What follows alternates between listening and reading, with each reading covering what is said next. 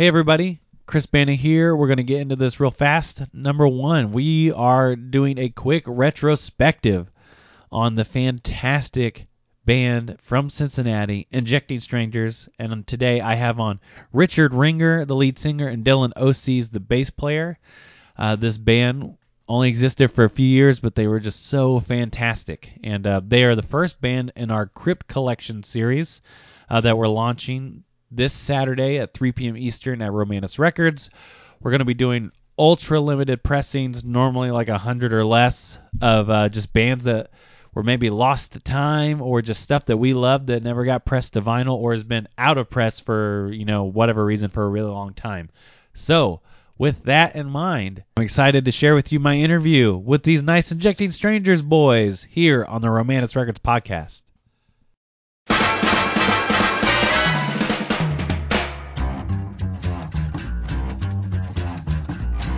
Oh man, what a savory, delightful day.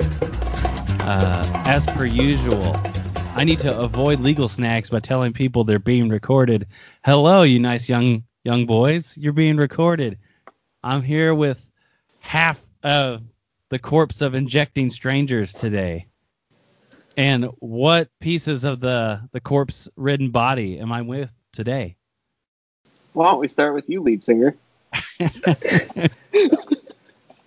Shy. I'm Richard Ringer, lead singer. Former. Oh,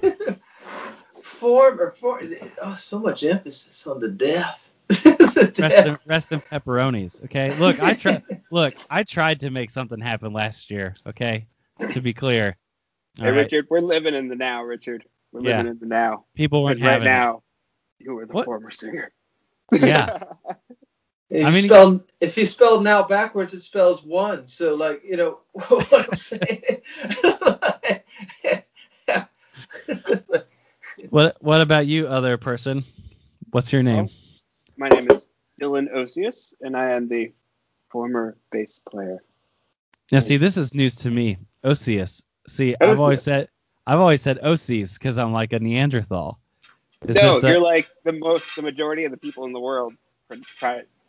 Like, you can't just read my last name and know how it sounds. Usually, which is that why you changed it to Hanan on Facebook? No, that's just so my internship people couldn't find me. Good call. Wow. I don't know. So we're here today to celebrate the life, the birth, and the death of Injecting Strangers, and have a bit of a baby retrospective, because a lot of people that are following Romanus Records and stuff, they have no idea who Injecting Strangers was, and just all that it meant, across the cosmos. And I'm proud to have come in contact with you fine boys, and I'm excited to kind of tell the tale today, and I'm just thankful that the label's in a place that I can just put passion stuff out on a whim, that I'm just like, hey, this needs to exist. This band, they did more than exist. They lived, so to speak. So I want to ask you guys, how did it start? What was it, 2013? Is that, I think? 2012, technically. Wasn't it? I think started writing. I looked at your Facebook profile pictures, and your first one had an EP release show, and it was in 2013. Okay, so it was 2012 then, because we didn't release anything for the first year. Okay. Yeah, that's true. So I can. Do you want me to start? Yeah, go for it. I can start, and then Richard, you'll jump in there whenever you want. Add some spice. Sure. So basically, this started off I was in a band. Peter and I were both in a band called Automagic. Great band. We didn't get to write music in Automagic. Automagic wrote all these. So Peter and we decided. Which albums, out of curiosity, did you perform on in Automagic? I'm on all of the songs in Black Sunday. If I'm honest, now I don't know if you ended Automagic on bad terms or not. So this is Who knows? But that's actually one of my like next targeted releases for my Crypt collection is that album. No, I love those guys. Like we ended up being friends. Like I'm friends with all of them still. Good to know. Still rooting Good for to them. know. No, it ended because like Zach and Devin wrote most of the songs, and like I perform on Black Sunday, but I didn't write those bass parts. I think I probably added a couple little things in there, but it was mostly just me performing the parts. You're ready to be more of an art boy. You're ready to put the art out there. I was. Well, and then I always wanted to write with Peter because I knew him from school. So, and Peter and I would write music together. And then we had an idea that we would write, like that Peter and I were going to start a band, but that we were also going to write instrumentals for Richard's solo project. What was your solo project called, Richard? Richard Ringer. It's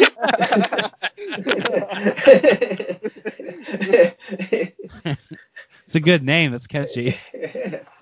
Thanks. It's got a certain chime to it, Yeah, and at this point, I helped Richard with. You just get that one? To be clear, that's Richard's full name. That's good. That's good stuff. All right. His full name. His parent given full name. Wait. Yeah. I'm disagreeing. I don't know why that's so funny. Because a lot of people's stage names are super stupid. So like Richard Ringer's good. Like, but in my brain, I don't know why. I just expected something super bizarre.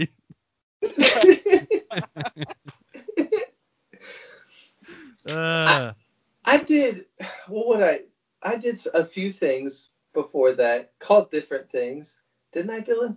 At that same time, I did that little thing called something else.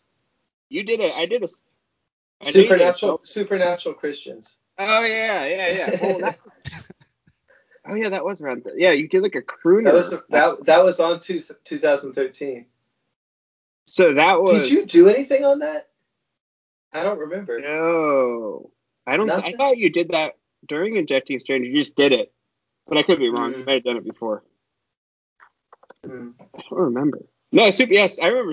But most all my stuff prior was under just my name, Richard Ringer.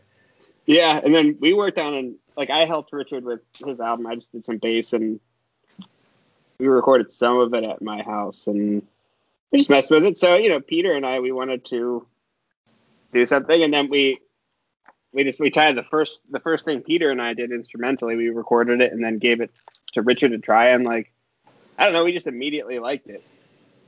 And we were we just never, and Peter and I never ended up writing anything just ourselves after that. We just kept working on Injecting Stranger songs. Because I blew them away.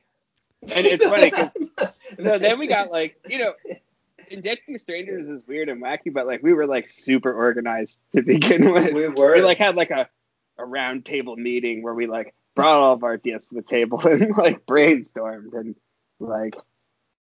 I want these type of instruments. I think so. Anyone who's gotten to know any of you guys and that goes for Chase included. All of you guys are really good musicians, and so that's not surprising at all. To think people that are really technical are then going to be super serial about the construction of the tunes, and you were coming, like you said, you're coming out of Auto Magic, and part of the reason you left is because you're hey, I want to be able to express myself more, and so it makes sense. So you guys kind of just mishmash together. How did Chase come along as the drummer? Okay, so unless you want to take this one, Richard, I could. I had gone to New York for a summer, and I had been writing with Dylan and Peter. We had written probably the stuff that we did for the EP that we ended up doing for the EP, right? We had that. Yeah, we had been around for almost a year. But had we been playing We weren't playing. No. No. Well, no drummer. It would be a bit of a no bummer. drummer. We weren't playing. Yeah, we weren't playing before Chase. Well, we had tried out some people before Chase, and before we even we recorded the EP before we had Chase. Remember? Because I took a bus. I took a Chinatown bus down to Cincinnati from New York in the middle of the summer to record the EP. Remember? Yeah, we used that from my dad's band. Right. The original drummer of the Atlantics. And if you can come forward just a little bit more, Dylan, Aussies, that'd be cool. Yeah. Yep. There you go. Thank you, baby. Better. Yep. Thank you, baby. All right, continue. But so I was there for the summer, and then like they added, we recorded the EP, and then as I was like coming back, they're like, yeah, we just added like 2 more guys to the band, and like one was like a musician that we had known from some bands around town, and another was Chase, who I'd never met because he had just moved from Florida. So like I was coming to like just randomly meet the next half of the band. So see, this is even news to me. Who was the 5th man? This is news to me. This was Aaron Disney from Cincinnati. Okay. And what did he play? He played kind of everything. Like he liked to play a lot of different instruments. He mainly played guitar. Okay. And then he also, I think, had a keyboard set up at some point. I think he has a band called Talkmouth now. Yeah, and he lives in Portland. Okay. But yeah, no, so he was in our band briefly, but he was there first, and then we found Chase on Craigslist. And it was great because, well, we found it, like, we were just looking for a drummer, and his, like, advertisement on Craigslist was, like, in, like, baby talk, it was like, I played Dwummies for your bandy. And, like, I played Dwummies for your bandy. And so we looked, and, like, he had some albums on there we really liked, like Wise, Alopecia was on there, and there were some other ones that people recognized. And we thought it was cool, and he had a band called Easy Breezy from Florida. And, like, his drumming was awesome. We were, like, like, you know, his timing was great. And yeah, his drumming's rad. His drumming's, like... Oh, I know. And so he was, like, the first drummer we tried out, basically. No, the second one. We tried out another one. We tried out Patrick. It was on your album. What? Patrick? Oh, Patrick was on my album. He was. Yeah. You're right. We tried him out, but then we tried Chase out, and he was kind of just instantly in the band. He just kind of, I don't know, it was like the easiest fit of a drummer possible that we could have imagined. Like he was, I don't know, he was awesome. Brad. So, yeah.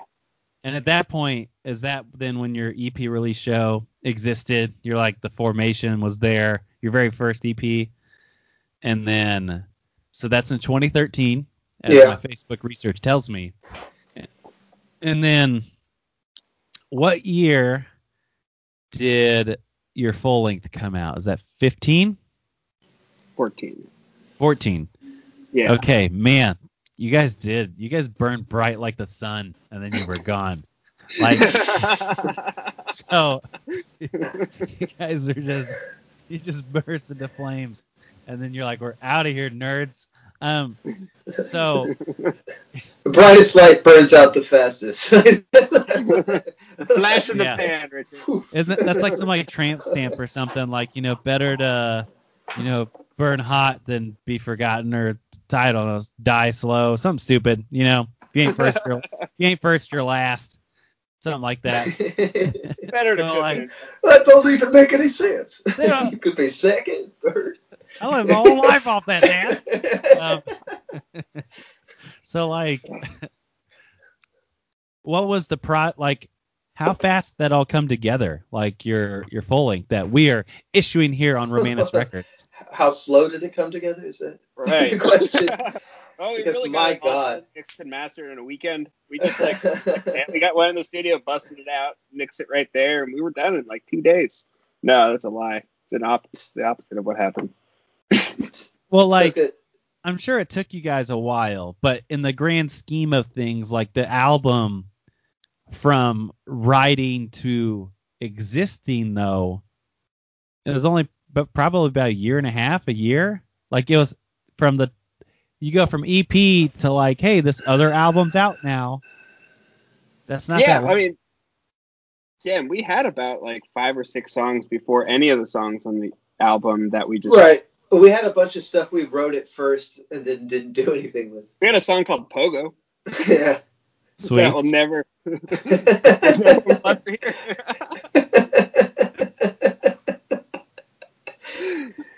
You're making me want to bust into a line. That was the first song we wrote where we were like, oh my God, we could We really together. we And then we started writing more songs and we were like, I don't know about this one. Yeah, maybe we should not play this for people. It wasn't like that bad. It wasn't that bad. It was It just just wasn't. It was a silly song. It was just like a song that was just like it was like 4 minutes of just like unique innuendos. Like that's basically all it was. So I feel like this entire band, for the most part, and Dylan, again, stay centered, baby. You the centerist of the most delicious. Oh, goodness gracious, so nice. That's so good. Like a lot of the lyrics, like to this band, feel like they're trapped into 1,000 innuendos and stuff. Like where would you say like the lyrics and like the art style or like the direction of what you're trying to create came from? So like it's very theatric. I mean, like you have a song called Dr. Jekyll and Mr. Hyde in space, and like, there's stuff like Little Shooter Upper and just like songs that like are, in all honesty, like are ridiculous. Like some of the lyrics are ridiculous, but like the delivery is so theatric that it doesn't feel like I'm listening to some comedy rip. It's just this weird like form of theater. Where did that come from? What drove that? Well, Chris, when I was writing these lyrics, full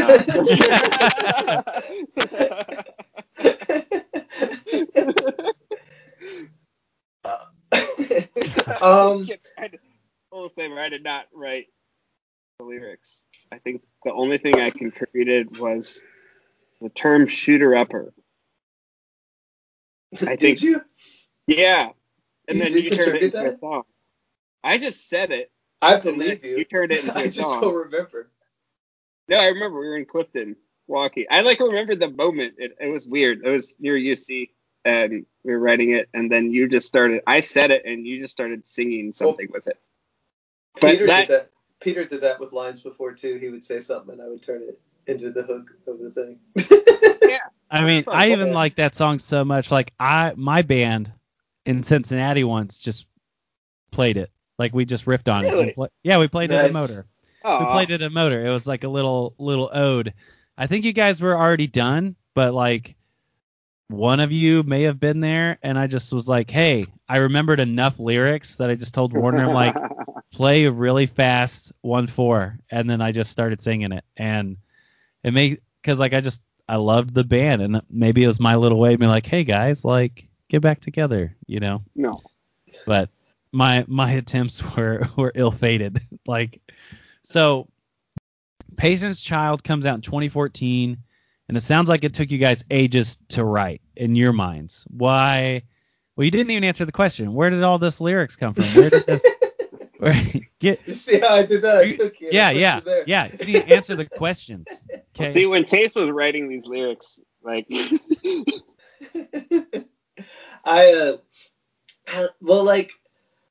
mean, I don't want to sound like, I don't know. I don't want to sound like douchey, like trying to explain my lyrics and stuff. Would it be better, hey Richard? Would it be better if I attempted to explain your lyrics, and then you corrected me if I am wrong? Look, it's 2021. Like you gotta just like just gotta be yourself. You're still here. Just let it. Like, where'd it come from? Like, I love it. So, I'm not here to dunk on it. I guess there was always just like like some of our songs had like kind of violent edges or like fantastical like innuendo or over the top things like that, and sort of the more subversive element of it probably came from like just being like sort of like raised under really rigid settings and really like closed offness, but there was also like a world of like monsters and stuff in that, being raised in that sort of way. Because like, I don't know, like a lot of stuff that like I consumed as a kid was like monster imagery and stuff, and just sort of the like, so a lot of the songs on that record sort of have like a horror element to it, a little bit of that edge to it. Definitely. Yeah, the I mean, where did Nightmare Nancy come from? well, Explain to the folks. That's a pretty easy. That's a Nightmare on Elm Street 3.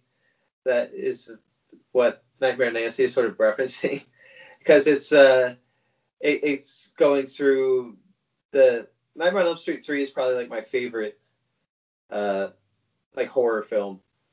So I kind of wanted to do like a song to it.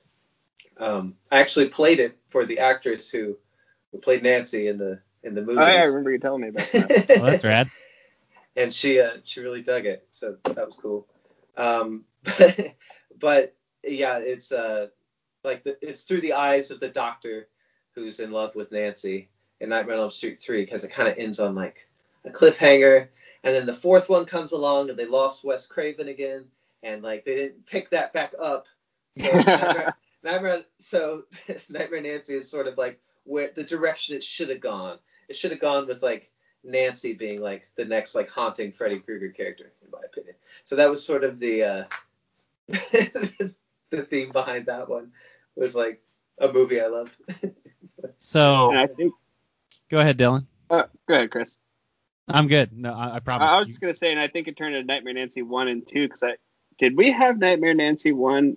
Did we have them originally attached to each other? I almost feel like we might have, or like maybe like it was one big long track. I could be wrong about that. We usually played it as one big long track when we did it live. Right. But then there was times where we would go into a different song right after Nightmare Nancy Part 1. Like it was still an intro song, but we introed it into something else. Right. So yeah, I'm looking here, and like I'm so serious. Like I love this album. This is an album that it's weird. This doesn't feel like sunny day music, but like when it's like a nice sunny day and my life is like just really killing it, and especially if like I'm on the road or something, pre-COVID, like if me and Warner are out, and every once in a while you're just thinking about like, oh, like what's some bands that like mid-level bands that we've played with that we really dug what they were doing, and like this is one of them, and we would like be like, man, we love that band, and so your only music video, now you actually have a second thing that you sent me that was Lost to Time, but your only music video is Detroit. And how did that come to be? Oh, wow. Like, why that song? I think we just liked it the most. I think we were like, this sounds the most like the single. I don't know. Yeah, I don't really remember. It was just. Yeah, I don't remember exactly why. Because it was kind of like mid-tempo. It was right in that sweet spot. It wasn't too fast. It wasn't too slow. It wasn't too short. It was just kind of like, I don't know. It was the one we liked the most, I think. And in the video, like, I think some of the bizarre horror stuff comes through. I mean, you get stabbed by a samurai sword, like. Right. You're like. We had some guy. I actually got injured a couple times on that set. Did you really? Yeah. I got burns on my back from where I got drugged, because it was like across like a dusty. I forgot about it because we like kept having to redo awful takes. Wood floor. Yeah, we got to do the take again. I have the burns on my back. I was actually choking on the water when they were holding me underwater in the bathtub. That's real choking. That. You shouldn't have done that. You're just not supposed to breathe underwater. Well. Oh, yeah, no, when you're in a warehouse in November, and like, it was like. Yeah, we ended up having to shoot. We were in this random warehouse on the West End in Cincinnati, which is, a little. You got to be careful in the West End at night. but we had to shoot at night because we needed the outside windows to be dark. So we couldn't do it during the day. So we did like 3 weekends in a row of staying up pretty much all night for all of the weekends. Whoa. Is that what it was like 3 weekends in a row, wasn't it? It went on, like, we went back and forth there for months, though. For like, Well, then we went and there did was, other yes, we did the we puppet did scene. other stuff, but then we had to do like a bunch of supplementary scenes throughout months. Yeah. It It was was about like a 6 4 month months. process. Yeah. The whole Holy process was about smokes. 6. Yeah. 4 It to was cool. 6. The guys we worked with were awesome, and they did it just because they liked that. Like we Yeah, got they were really good lucky. guys. Well, And it turned was out fun. it turned out great. Like it's not, even if it took the time, it turned out fantastic. And again, over the scope of how fast, the album released from like your EP to that, was a pretty massive, like amount of stuff to happen in that time. So you guys put out Patience Child in 2014, and basically you just sort of were like touring off of that, and just kind of getting the word out. And like, what are a few, and this, I wish we had the whole gang here, and I really love Peter's guitar playing. It's super wacky and weird. And like, what were a few of your like favorite memories, like when you were doing it? Like, what are things you were proud of, or like things that you're like, oh, that was a disaster? I can go. Do you want to talk about I can go. I say proud I can or go. disaster? I'm used to being. Let's go with proud. Think of a couple proud things, I'll and go then we'll proud. go, and then Alright. we'll get a disaster. Get some in there. disasters. Yeah, Alright. I've got we a had couple one for- suggestions. We had one Ooh. particular. We had one particular Ouch. tour. We had one particular tour where like I felt like we started to actually come into our own.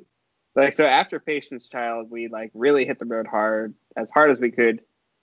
And I think and we ended up really going hard for about over a year and a half, but somewhere in there, I feel like we hit a stride with each other because we played together so much. And then we went on this tour where we also discovered that, like, we started taking pictures of the four of us just in random places. And it ended up being, I think, kind of a turning point for us in terms of even just how we presented ourselves and how we changed what we looked like. And because we just had four of us just doing cool things together. And it was always really fun to like get those photos together and post them and find cool places to go. And like we all got along really well doing that. And it was like there was a lot of hope and a lot of energy. And it was, I don't know, it's one of the best times of my life, I think, just in general. Nice. That's nice, man. That was so pleasant. Like, what were there any shows that you remember that you were just like, oh, that was like fantastic, or like that was a wild evening, or like I remember getting to see you guys with Jeff the Brotherhood. I love Jeff the Brotherhood, so like that was just like for me, I was like, hey, this is a bill that I love. Like it was just it was good for me. But like, what were some like of your guys' like favorite memories of like shows that you're like, oh, that was wild or whatever? Can I say? This will also tie into my what I was proud of. But because I had one, I thought of one, but it was one show that comes to mind was when we did it with Man Man. We had that show with Man Man. Oh yeah. And it was on Fountain Square, and it was actually when we debuted the Detroit music video. You remember? Yeah. So we had it playing on a jumbotron in the background. And that was our first Yeah. song. And it was like the intro to like us going on to stage was like the jumbotron, the music video playing for like pretty big crowd of people. And I remember seeing it playing on the jumbotron, and I remember looking over, and I saw a small lad upon his father's shoulders, and he was looking up and he was watching, and they were just watching the screen together, and like that was probably like a big moment for me in the band because I was like, oh cool, like. I don't know, like I felt like really, yeah, like upbeat about things in that. Felt like you were connecting that time. with Yeah, the youth. yeah, Yeah, it felt like we did something right. Right. You know, like it felt, and that video. And we had that katana scene censored on the version that was on the Jumbotron. So the small child did not see like the blood spray all over the woman in the sheet. God of that we had a censored version. That's why. I think that's why on YouTube it says uncensored. It's because of the one time we played a censored version. We thought it was cool at the time. Yeah. That's funny. Yeah, that was a big turning point for us because people started taking us more seriously once we had that video.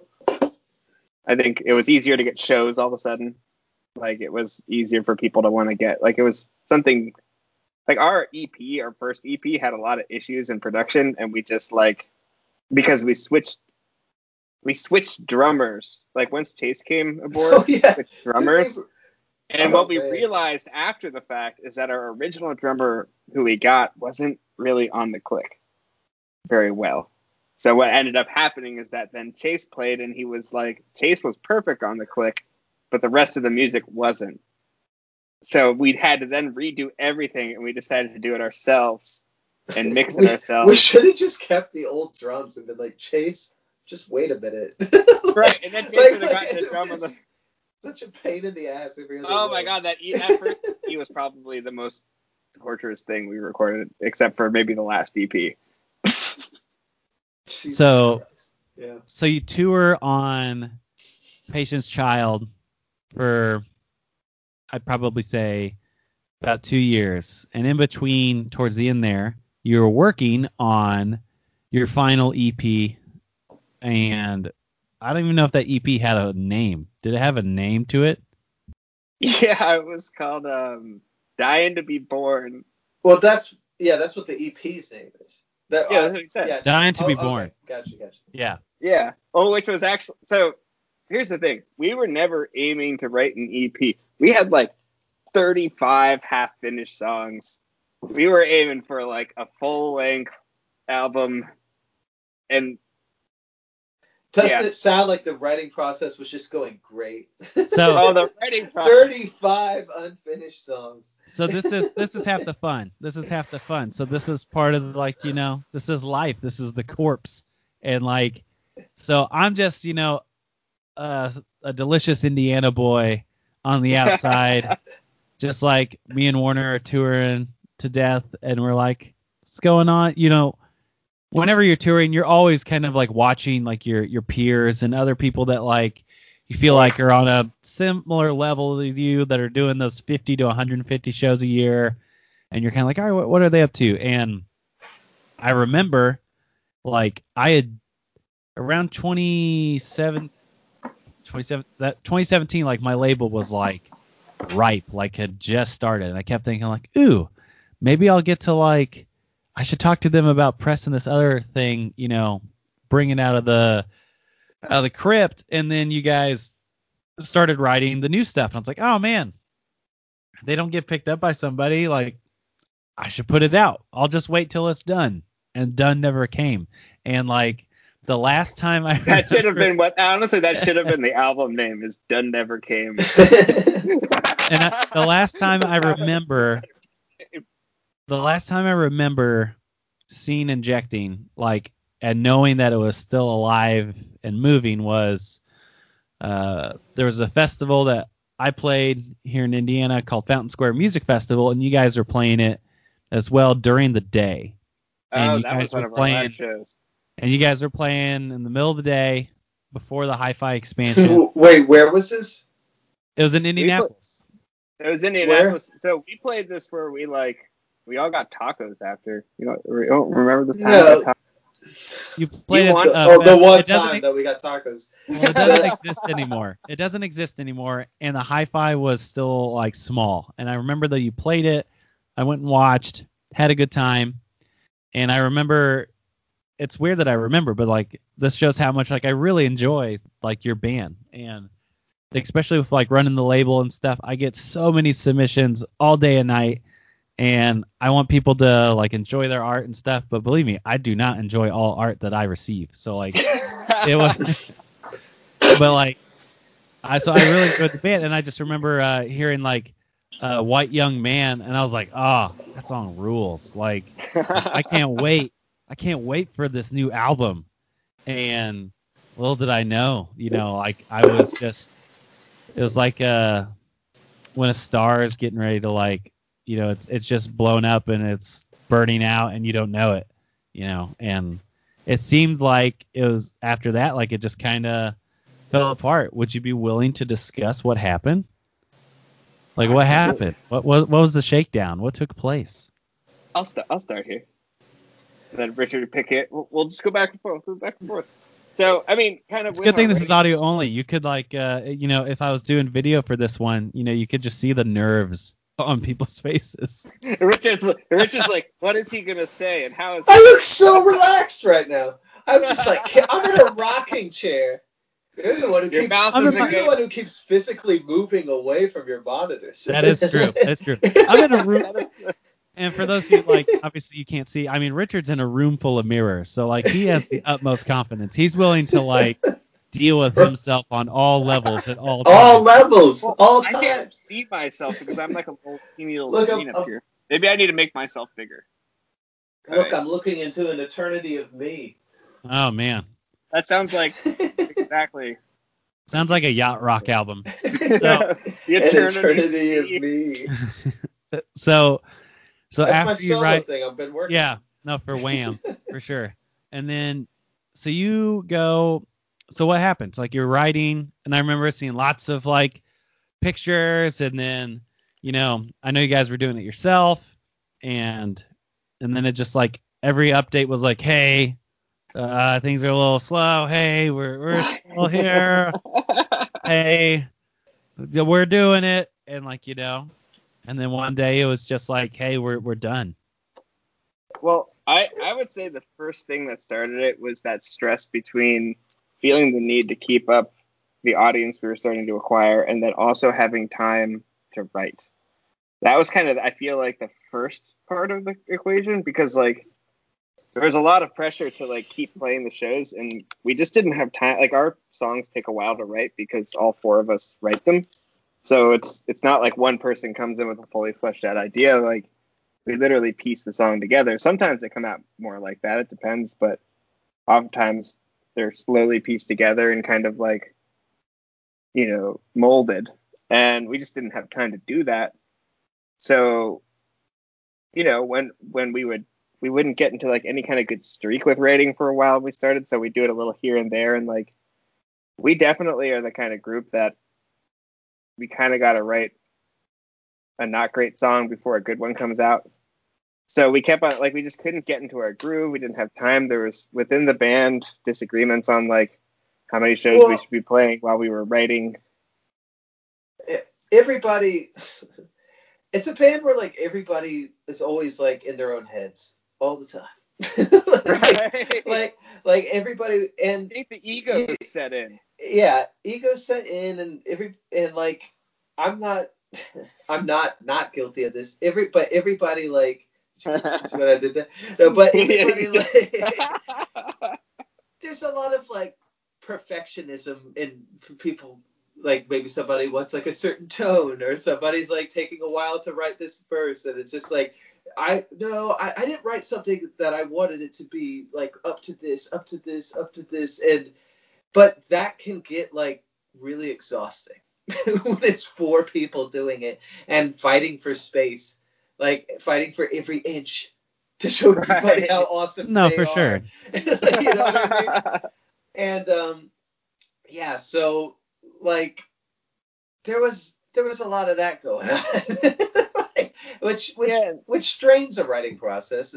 Everybody's straining it. It's everybody's rocking the boat. Every single person in the boat rocking it. Like, yeah, exactly. And I think that's the thing. It's like what I've discovered, and like, having four cooks in the kitchen doesn't matter who they are. It's a lot of cooks. Like 3 is an easier number. So like when like Richard, Peter, and I were just writing with each other, it was easier. And then when like Chase, Peter, and I were writing, it was easier. It's just like there's something about 4 that just makes the dynamic like there's just so many cooks in the kitchen. So it's like what would end up happening is like Chase, Peter, and I would come up with an instrumental and give it to Richard, and then Richard wouldn't like it. And then there would be a time where like Richard, Chase, and Peter would be together, and then I wouldn't like it, and then there'd be something like be like a lot of that, and there'd be a lot of like, oh, we should just do it over, and then you do your part over, and then let's like we were nitpicking each other, and then it was starting to just get like exhausting, and we were just like, there's a lot of crankiness. Everybody was there's a lot of cranky. crankiness. We stopped kind of like hanging out as friends, which we were doing a lot more in the beginning and a lot less in the end. So word to band people out there, hang out with your band outside of your freaking band. like go to the movies with them, play D&D, like do something else where you could be friends, because if all you have is this thing that you're sharing, you're going to start hating each other for it. like, seeing them as more of a obligation than a friendship, and it's that kind of stuff. It just, we weren't as close. When you're not as close, you put up with way less bullshit. Then the little things start getting on your nerves. Yeah, we just took it really, really, really seriously. It's like we had this image of us being goofy. We took it too seriously. But we took it so seriously. Like we were like on a freaking mission, and like we were just hustling, and then just we were forgetting to actually enjoy what we were doing, and that was important. Because like we were like really, when we started this band off, like we all got along really well. It was like perfect. Like the four of us together, even just in terms of skill set and what we bring to the table, like matches together like a puzzle in a really cool way that I've never experienced in like any context in my life.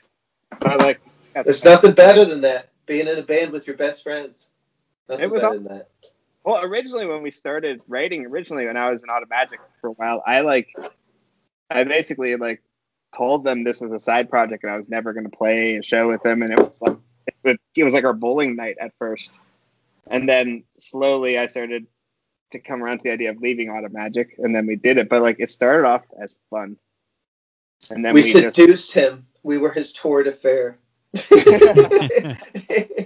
I'm just writing for a couple things. It's for a solo thing.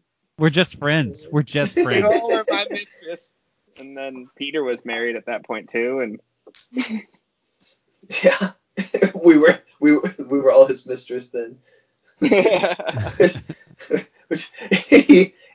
I'm not even gonna. Never mind.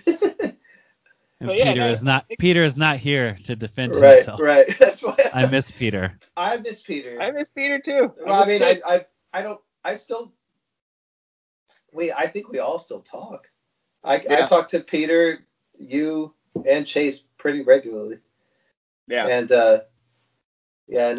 I know Peter would be that here. Wasn't what happened right after the band broke up. Peter got sick, so he got behind on some of his work. He had to do some. So to kind of put a bow on the end, so you're writing, and like you're starting to, sounds like letting like the really good, like you're letting perfection get in the way of really good. And I think for bands sometimes that's like, that can just unwind a band so fast, where you're like, you have all these expectations of what you want it to be, and you're trying to present your best art, but like when you're so close to it, especially when you're always mixing it and like you're so close to it, it's just hard as any human. Anytime you're doing any kind of art or you're just building something, if you've been staring at it for days on end, like it's hard to like see the outside world and see the perspective of like, hey, I just let one of my friends listen to this and they said it's amazing, and we're over here, taking the whole song back apart. What are we doing? And I've seen bands. This is part of like running a label and just been doing it now long enough that I've worked with enough bands that I've had bands that I'm like, look, like this is the date. Like I gotta have this stuff in my hand. Like, and if you don't feel good about it, like you need to tell me, and like we'll put it on the back burner. And when it's time, it'll be time. But like you also just gotta like, if I tell you and I'm ready to spend thousands of dollars that I really dig it, like it's probably fine, And I think I look at like how the band, you're writing, and then it just starts to split apart, and then it looks like at the end, from what I know, like, Richard, you fell in love. Yeah? With his muse. Yeah, you fell She's in actually a love. great person. I love Tina. She's awesome. You fell in love. I and, did. like, I did. Yes. and you're Yes, like, I did. and it seems like the stress was maybe there, and you're like, I'm out of here. Like, I'm in love. Well, yes. Yes, that's quite frankly what happened. No, but I mean, it was already kind of, I don't know. I wasn't a huge fan of like the direction that we were. I felt like a lot of the ideas that I wanted to do in the band, nobody wanted to do, and a lot of ideas everybody else wanted to do, I didn't want to do. And I had sort of tried to express that a lot, and I don't know. It's like that one song, like, I can't think of it right now. It's the worst time when something's recording to try to think of a song. Pogo. No, it's not Pogo. I'll think of it later. But yeah, and I reconnected with a long lost love in my life. Are you gonna tell them, mother of my children, Chris, the influence child, that single child? What? Are you gonna tell Chris the influence that Gina had over our early lyrics? Oh yeah, I mean, like, I had songs about her and stuff. Songs about her murdering you in the future. Yeah, and lots long of stuff like that. So, all kinds of things of that nature. If that's not love, Oh, I know, it's great. And she at that time wrote an album about you. She wrote her own album all about me. It's true. Well, this is a side history. These are side histories. Look, there's lots. There's lots of Richard Lost Love, bands that are continuing to acclaim it to Romanus Records. So you're a charming man. There's no doubt about it. You've just got that snake oil salesman like goodness about you. No doubt about it. Yeah. So, I mean, it's a good way to put it. You're like a really cool snake oil salesman. Everyone's like, look, man, like, I just got it because now I have this, like, I know it's snake oil. I get it. But it's like ironic that I got it from him. Yeah.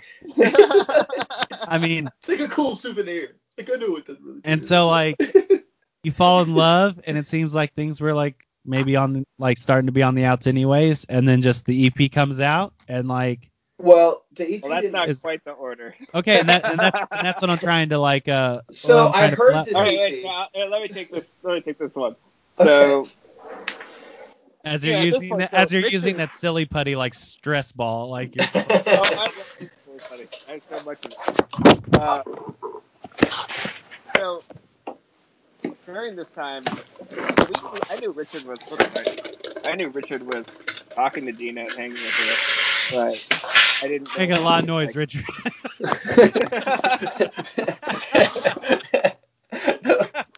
I didn't. Oh, we lost them. Oh no! Well, now's my chance. Just kidding. Oh, there he is. I was all dark. I had to open the blinds. Daytime for you. All right, continue. Oh, so I was gonna say, what I didn't know is that Richard was planning on proposing to Gina. Like, he didn't tell Peter and I first. He told Chase, and then Chase told us. Chase told them like an hour before I was about to tell them. Yeah, so Richard, that when I showed up to like make this big announcement, Richard everybody already knew. I had this and Chase had already done it. So I just walk in and I think it was you, Dylan. You walk up and you're like, "We already know." That was exactly my tone. You nailed it. It was. So Chase, now Chase, this is part of me getting to be like the friend therapist in the middle of all this, because like, truth be told, I've been trying to be a bridge for Injecting for about 2 years. Like, Chase, were you angry that your friend was in love? Is that what I'm hearing? Were you angry? Are you calling me Chase, or are no, you? Not Is Chase on this call? No. Dylan. Dylan. Chase knew first, because so I doubt it. I doubt he was jealous. He got told first. So I'd imagine Richard felt most confident that I he thought takes you were it trying to stride. Lori Povich me right now, and like Chase was about to like pop up in the corner. I wish. That sounds like That'd be great. amazing. Look, I wanted everybody on here, but like it's just tough sometimes. So Oh, I know. Well, okay, so no, because no, I didn't care that he was with Gina. It was part of the proposal was that he was then going to go move to LA. So Right. what I Which knew is I also wanted to do for like right, 3, exactly. and I've been pushing everybody in the band for like 3 years. like, hey, I can't do this again. I can't do another winter I like know. this. I'm depressed. Like, I need a little So- LA. So my annoyance at that time wasn't the love. It was that he was then moving to LA, and Richard wanted to make it work, but we just didn't really. I think all of us were so fried at that point. Like none of us was willing to put into like effort to make that dynamic work. And then we just we actually decided about an hour before Richard showed up to that meeting that we were starting Oids. all right. So we Yeah, already they were like all. I remember like 2 weeks prior to this happening, everybody was like, "Yeah, I don't know how much longer I can give this band. I don't know. Like, if it's not this by then, I don't think I'm gonna stick in this band." And then I show up to like to leave, and everybody's like, "We're all sticking together no matter what." I was like, "Okay, we're gonna be our own band now." Like, Yeah. For at least 8 months. Yeah, we went about the time of this kind. We went about a year and a half. We didn't play shows right away. It took us probably 8 months Right. to play a show. And that takes time. I saw an Oid show. I saw one. So yeah, the band comes and goes, and like life moves on, and now you're all responsible young men. And what do you as you look back, I'm so excited to get this album out. Like I'm so excited because I think it like matters to like Oh. a lot of people. Well, we appreciate you putting the energy into it. My only fear is that like my label like is probably gonna sell almost all of it out on Friday, and then people are gonna be mad that it's gone so fast on Saturday. But at any rate, like Dylan, what was the thing you were most proud of? I mean, besides like what I talked about with the music video, I'd say probably at this point I'm the most proud that we all end up staying friends through what could have been us never talking again. Based Such a off good of answer. intensity. That's a great answer. That's a really good answer. I think I realized like it's we went through all this stuff. We took it really seriously. We got swept up in the kind of fantasy of the music industry, and I don't know. It wasn't worth losing like the 3 people who I related to the most and could connect to that way in the most. It just wasn't worth losing that. So I'm glad we all made the energy to like stay friends ultimately. As am I. Richard, what are you most proud of? Probably like I think that everybody I played with in the band was like the most skilled, dedicated doer of their thing that I've ever met. Like Peter's the best guitar player I ever met. And I feel that way about every member of it. So I'm like super, super proud that I got to perform with a band like that. like that's that Yeah, and I've never played with a drummer like Chase. Humbled by Like it. Chase and I, when we were like even jam, like we connected, we locked in a way that felt like as easy as talking, and it was like even when Chase and I butted heads, we could still really, really like do the rhythm section together really powerfully. It was awesome. It was awesome. Well, my boys, this is the end for now. But I'm so thankful for your time, and I'm thankful that just being on the road, like I became friends with you and got to just, just follow it around. Like it was just cool. Like I think there's so many bands throughout the Midwest, because Midwest just really suits itself well to tour, that like y'all, you get in this like kind of, everyone will go out west or, real far east at different times, but then the rest of the time you're like in this 8-state loop, and you're Right. and you're playing with like friends, and you're like, hey, like I played with Injecting, twice this year or whatever, and it's like these weird ways to keep these friendships and connections going. And I'm stoked that like I got to cross paths with all you guys. So I hope that some weird way in the future, more stuff happens and around, and like yeah. We were talking about doing something, and then COVID hit. We never talked about it again. I know. Well, the true. way we kind of see it is like we're already old, so we don't have any like youth to retain for. Like we could be 50 years old and release something, and it would be just as valid as releasing it now. So it's like we have our like, I still want to write with them again. Yeah, that's the thing. We all kind of have an idea, like our paths might cross at a given time, and we'll collaborate and see what happens. And for sure, like it's not, we don't know when. Like we're all busy. I'm in school. Case is working a ton of hours.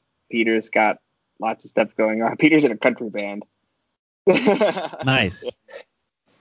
Like a professional country band. I mean, Pete's a great guitar player, so it's like I know.